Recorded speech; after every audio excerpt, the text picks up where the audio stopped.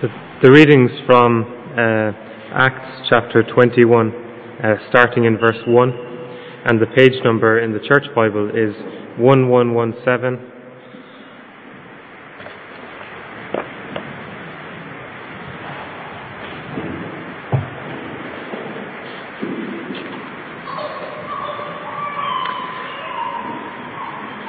After we had torn ourselves away from them, we put out to sea and sailed straight to Kos. The next day we went to Rhodes, and from there to Patara. We found a ship crossing over to Phoenicia, went on board and set sail. After sighting Cyprus and passing to the south of it, we sailed on to Syria. We landed at Tyre, where our ship was to unload its cargo. Finding the disciples there, we stayed with them 7 days. Through the Spirit, they urged Paul not to go on to Jerusalem. But when our time was up, we left and continued on our way. All the disciples and their wives and children accompanied us out of the city, and there on the beach we knelt to pray. After saying goodbye to each other, we went aboard the ship, and they returned home. We continued our voyage from Tyre and landed at Ptolemais, where we greeted the brothers and stayed with them for a day. Leaving the next day, we reached Caesarea and stayed at the house of Philip the evangelist, one of the 7. He had 4 unmarried daughters who prophesied. After we had been there a number of days, a prophet named Agabus came down from Judea. Coming over to us, he took Paul's belt, tied his own hands and feet with it, and said, "The Holy Spirit says, 'In this way the Jews of Jerusalem will bind the owner of this belt and will hand him over to the Gentiles.'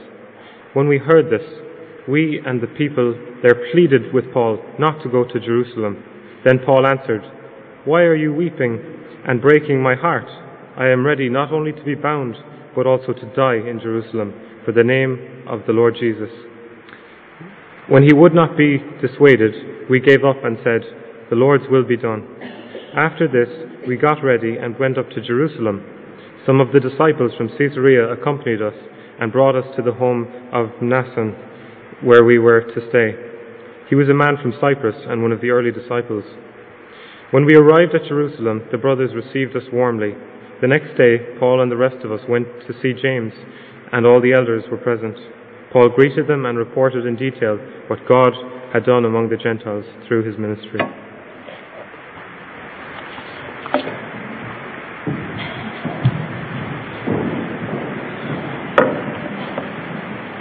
Thanks very much, Simon.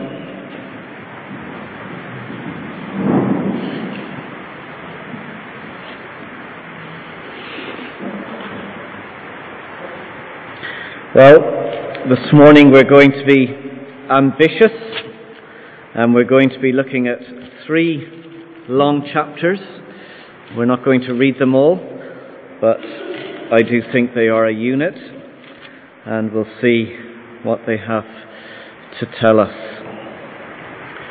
As Ralph helpfully reminded us earlier, it's not just history, it's actually our history. It's the history of this church, how it began, and it's also helping us to see how that mission continues even in our day. So let's pray and ask for God's help as we look at his word together. Father, we thank you for this amazing account, for Luke, who wrote down all that Jesus began to do and teach through his gospel, and all that he continues to do through the risen Jesus. We thank you that our lives and this church is anchored in history and is anchored in the future, which gives us meaning and purpose for today. That we are people who are living out the mission of God. Please help us this morning to grasp what that means for us individually, what it means for us corporately, and that by your Spirit you would empower us and that you would equip us as your people to live that out in all its wonder and in its danger. Please help us this morning, we pray. In Jesus' name we ask. Amen.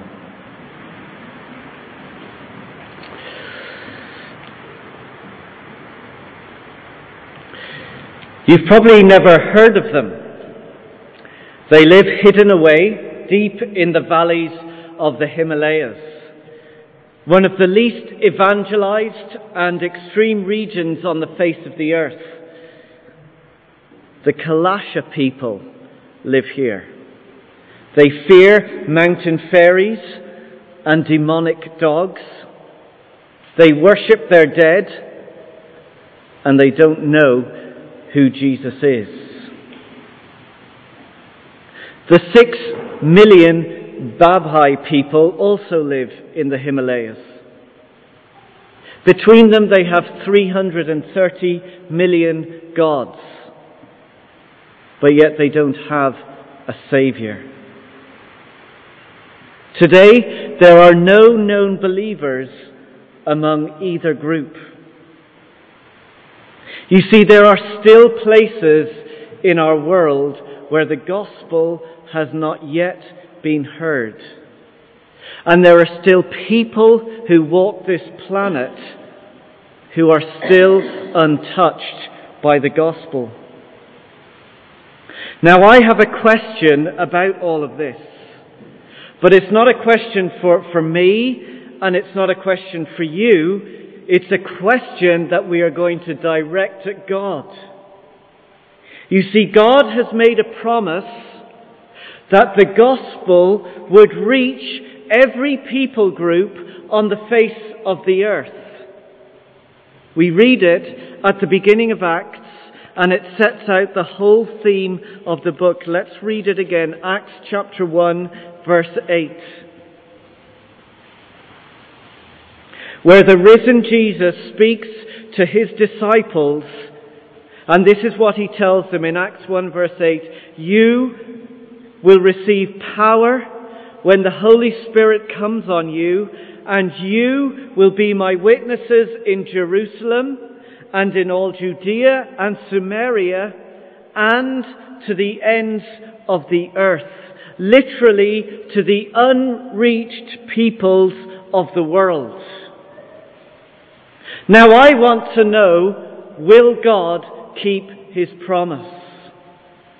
Will God make sure that the Kalasha people and the Babhai people who are living in the valleys of the Himalayas, will they get to hear about Jesus Christ? Or is this simply a failed promise? Because there are places where the gospel has never been heard. There are people like you and me with their families and their children who remain untouched by the gospel. So here is our question to God with the greatest respect, and we say it to God this morning: will you keep your promise? Will you do what you said you will do? Will you bring the gospel to the unreached peoples of the earth? Well, in Acts 21 to 23, we get an answer from God. Because in these chapters, we begin to see God's promise fulfilled and worked out. But as we read through, we'll discover that the promise that God has made involves people like you and me. God's promise to bring the gospel to the unreached people of the world involves people like us.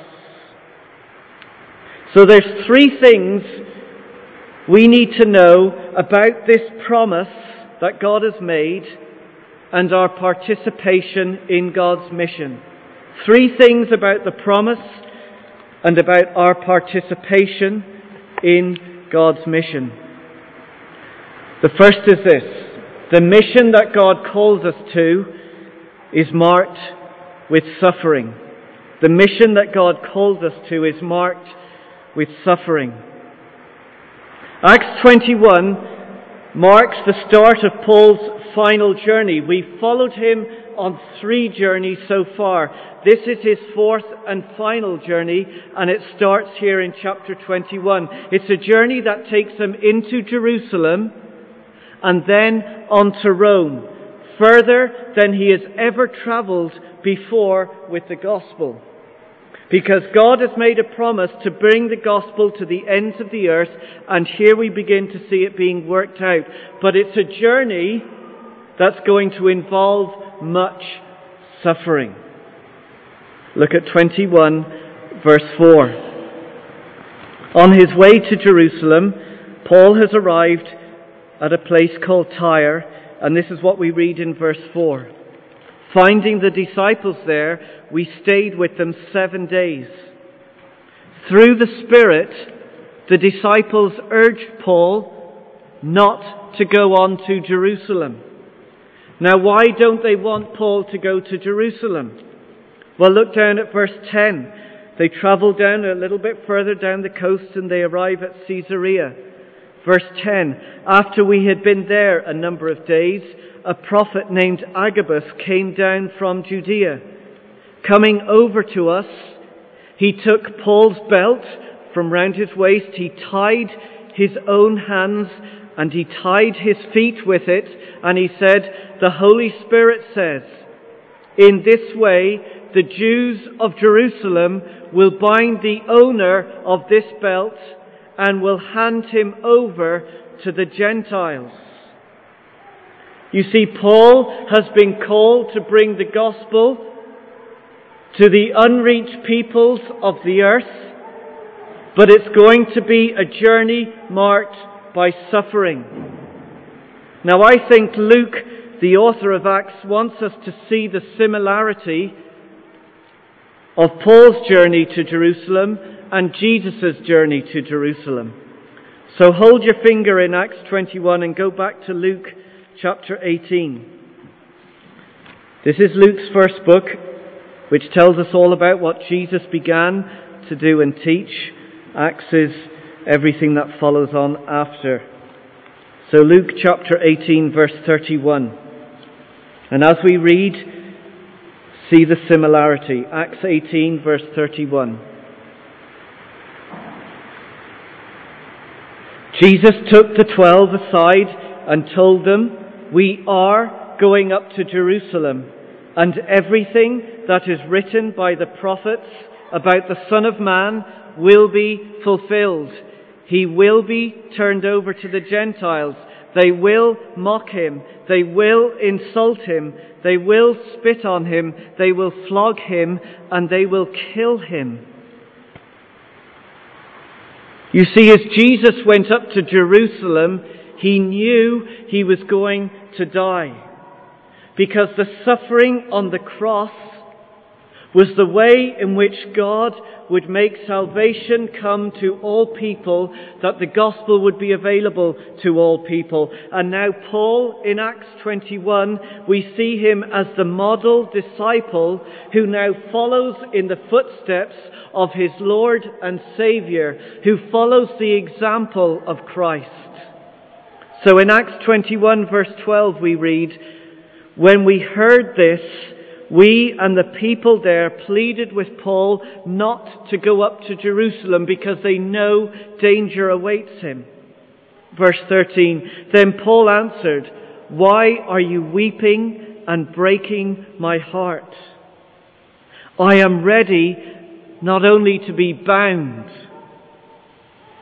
but also to die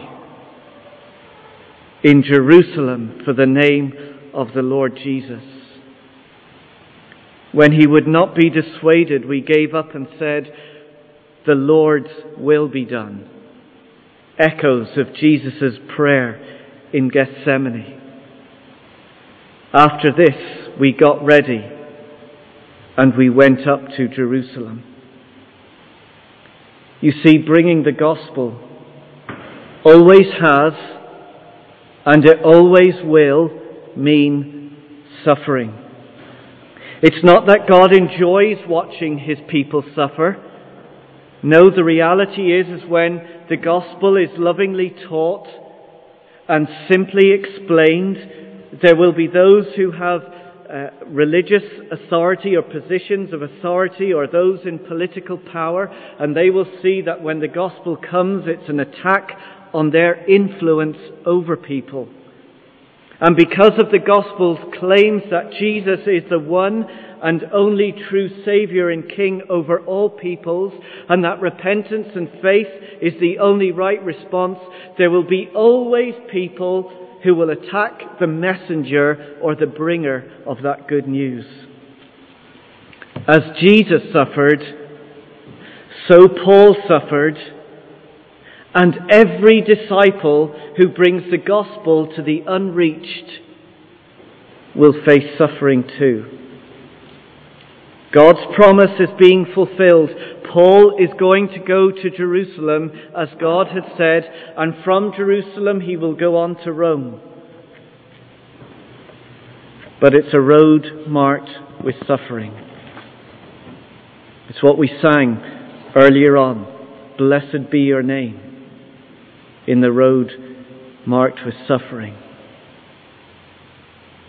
You see, if we are a Christian, this is our mission.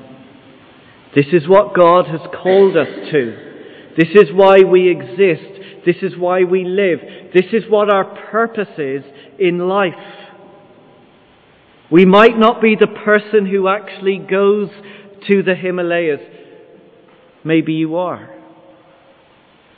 Perhaps it will be one of your children. But whatever our specific calling, we are all commanded to see that the gospel goes to the unreached. This is our responsibility. But let's be very clear that it's going to involve a life of suffering. And that will come in all kinds of different shades. For some of us, it's going to mean rethinking how we are going to use our retirement package, or perhaps letting go of some of the comforts that you treasure and that you hold on to, and releasing them so that you can support somebody else who will go to the unreached. For others, it might mean foregoing a salary or an increase in promotion, because you take your God-given gifts and you go and live among the unreached. The degree that you're studying for in college right now might not be for a nice, comfortable job and home here in this country. It might be to take what you learn and get in college to go and serve in a different country. But for all of us, it will mean turning our backs on safety and security, turning our backs on comfort and pleasure, and learning to embrace the words of Paul as our motto for life, which we read in verse 13. Look at those words. I am ready not only to be bound, but also to die for the name of the Lord Jesus. God's promise is being fulfilled. But do not forget, God's call to mission is always marked with suffering. The second thing we want to see is that the mission God calls us to is not going to fail. The mission that God calls us to is not going to fail. Verse 17 of chapter 21. When we arrived at Jerusalem, the brothers, the other Christians, received us warmly. Now, not everybody in that city was happy to see Paul. As we read through these chapters, we'll discover that 4 times Paul faces being killed within an inch of his life. While he's in Jerusalem, there are 4 attacks on his life. But each time, God intervenes to save and protect his messenger so that the gospel reaches the unreached. Let's have a look at these different events. The first incident, Paul is spotted in the temple. Chapter 21, verse 28. And this is what the people say about Paul, verse 28. Men of Israel, help us. This is the man who teaches all men everywhere against our people and our law and this place. Now, of course, that was not true. Paul simply taught that the law would not get you to God, only Jesus can. And he taught that the temple is not the place to meet God, Jesus is. And look at their response, verse 30. The whole city was aroused, and the people came running from all different directions. And remember, this is the time of Passover that Paul has arrived. So there were thousands more coming into the city. So the whole city, with all these extra people, came running from all directions. Seizing Paul, they dragged him from the temple, and immediately the gates were shut. And while they were trying to kill him, news reached the commander of the Roman troops that the whole city of Jerusalem was in uproar. This is a passionate, aggressive, hate-filled, angry mob vying for Paul's blood. But God has made his promise. He has a mission to fulfill, and it will not fail. Verse 32. He at once took some officers and soldiers and ran down to the crowd. When the rioters saw the commander and the soldiers, well, they didn't want to get killed by them. They stopped beating Paul. We read on that he was taken into the barracks, verse 35. And when Paul reached the steps, the violence of the mob was so great, he had to be carried by the soldiers for his own safety. And the crowd that followed him kept shouting, "Away with him." Later on, the same crowd would have another go at Paul.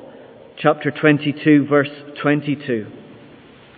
The crowd listened to Paul until he had said this. Then they raised their voices and they shouted, "Rid the earth of him. He's not fit to live." Now, on both of these occasions, God intervenes through a high Roman commander who intervenes, saves Paul's life, and preserves God's messenger. In the third incident, Paul has just faced a Jewish court, and again they are very angry. Chapter 23, verse 10. The dispute became so violent that the commander was afraid Paul would be torn to pieces by them. He ordered the troops to go down and take him away from them by force and bring him into the barracks for safety. But once again, God has his hand on Paul and he preserves his life.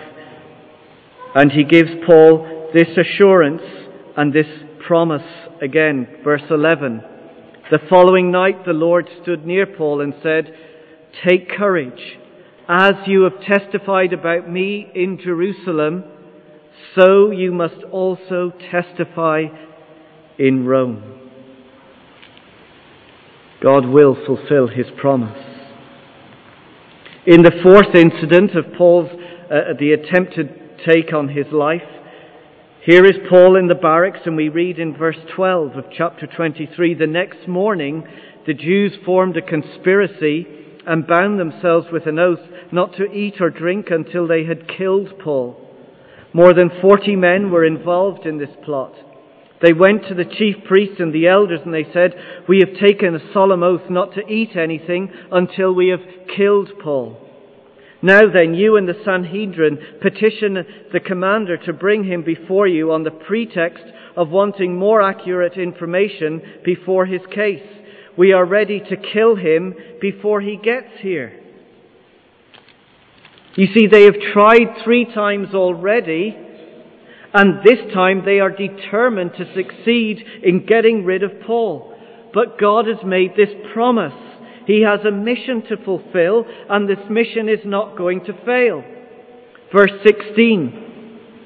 "But when the son of Paul's sister," so this is his nephew, "heard of this plot, he went to the barracks and he told Paul everything that they were going to do to him. Then Paul called one of the centurions and said, "Take this young man to the commander. He has something to tell him." So he took him to the commander.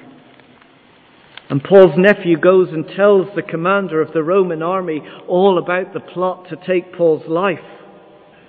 Verse 22, the commander dismissed the young man and cautioned him, "Don't tell anyone that you have reported this to me."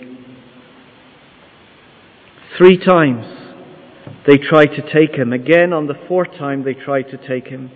But this time God intervenes, not through a Roman commander, but through a weak little boy to preserve God's messenger. You see, despite all the plots to take Paul's life, we can be ensured that God's messenger is going to be preserved, whether it's a Roman commander who steps in or whether it's an insignificant little boy. What God has promised, God is going to fulfill.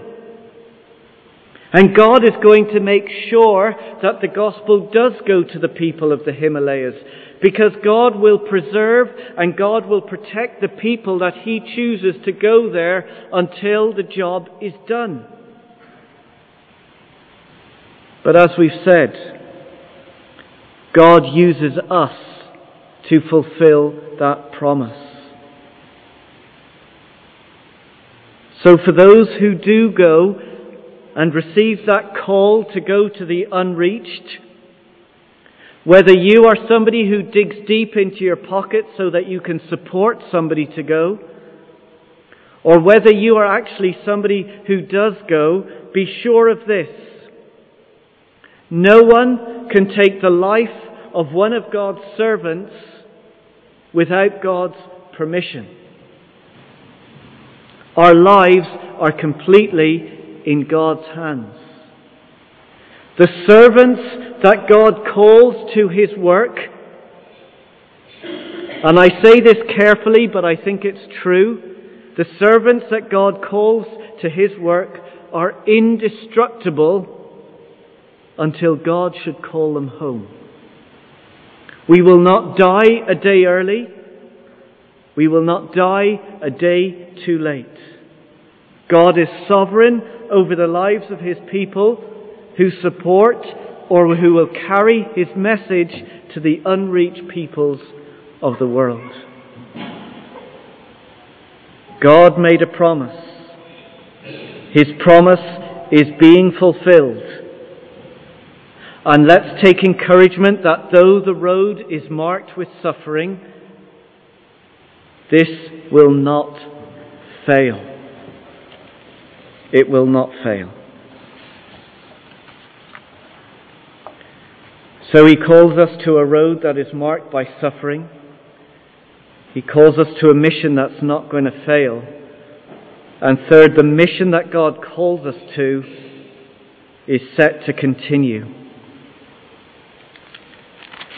Paul leaves Jerusalem in the most extraordinary of ways. Look at verse 23 of chapter 23.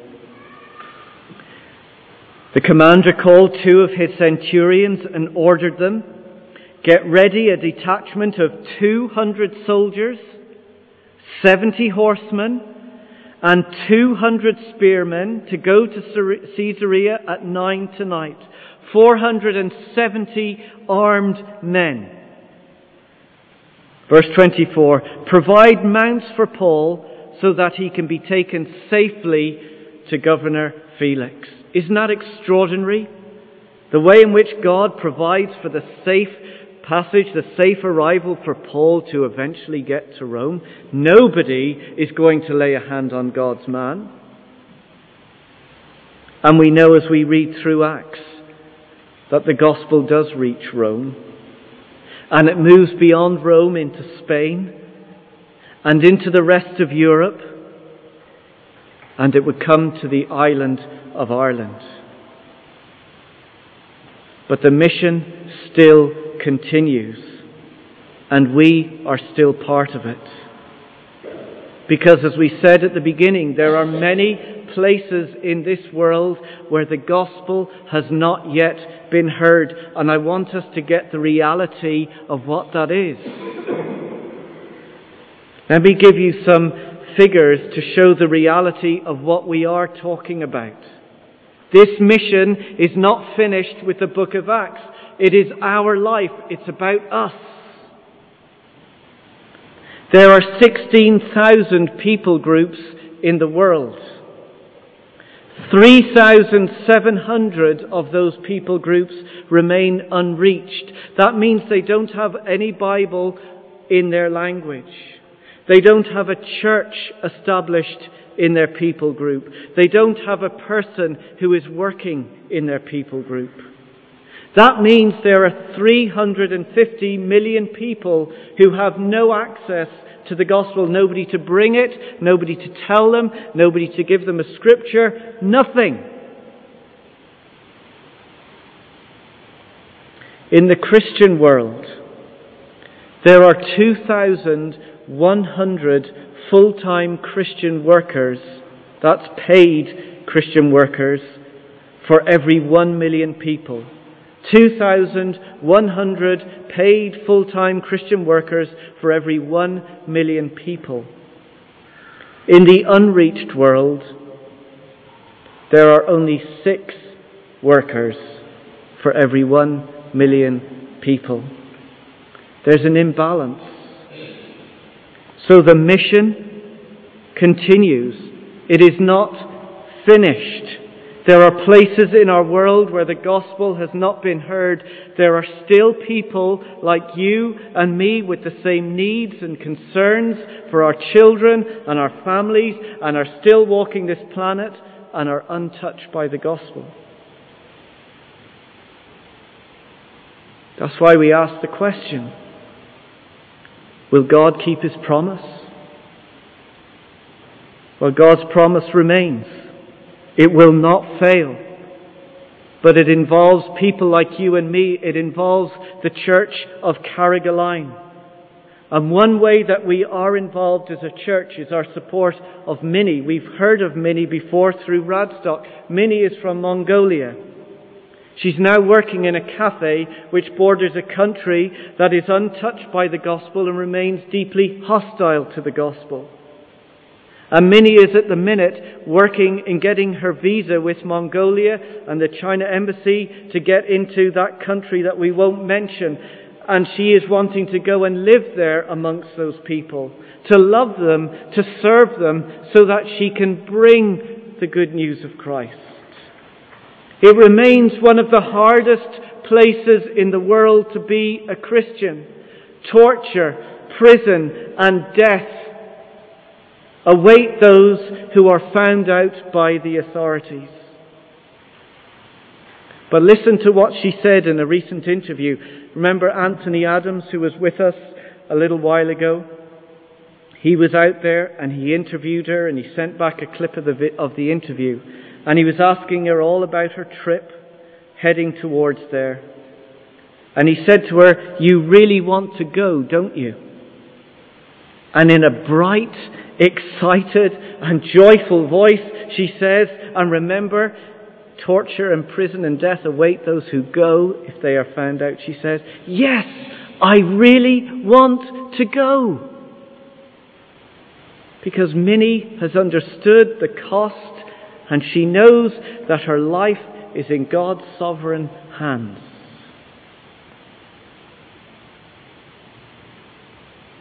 But what about my commitment?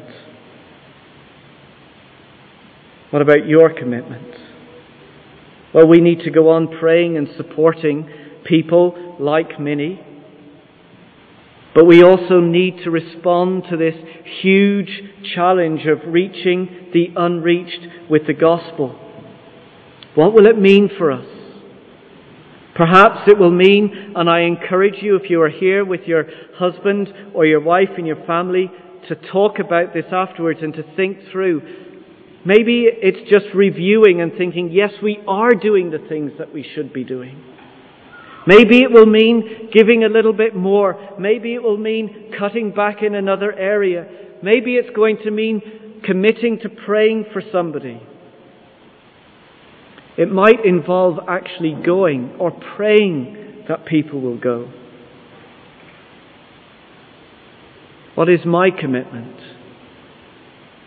But what is our commitment together as a church? Well, as we consider our commitment, I want us to move directly to the Lord's Supper. And as we think about our commitment, let's remember Christ's commitment to us. We are a people who were unreached, a people who were untouched by the gospel, by Christ. But yet He came into the world, giving up His life for you and for me. He took the path that is marked by suffering. He took the ultimate path of suffering, taking my sin and your sin on the cross to die my death, to die your death, to take the wrath of God for you and for me, to take the punishment that you and I deserve, to take the judgment that is ours. He took it on Himself. He would suffer hell so that we would never have to go to hell. That's the reality of Christ coming to rescue us and to save us. So as we think about our commitment, let's remember Christ's commitment to us and the life that He gave. When He took bread in His hand and He broke it before His disciples, and He said, "This is my body which is broken for you," poured apart, ripped apart for us, so that we could have life. Life in all its fullness, life in all its breadth. Christ reached out to us when we were untouched, so that we could have everything. Let's remember Christ's commitment to us, and as the bread is being passed around, hold on to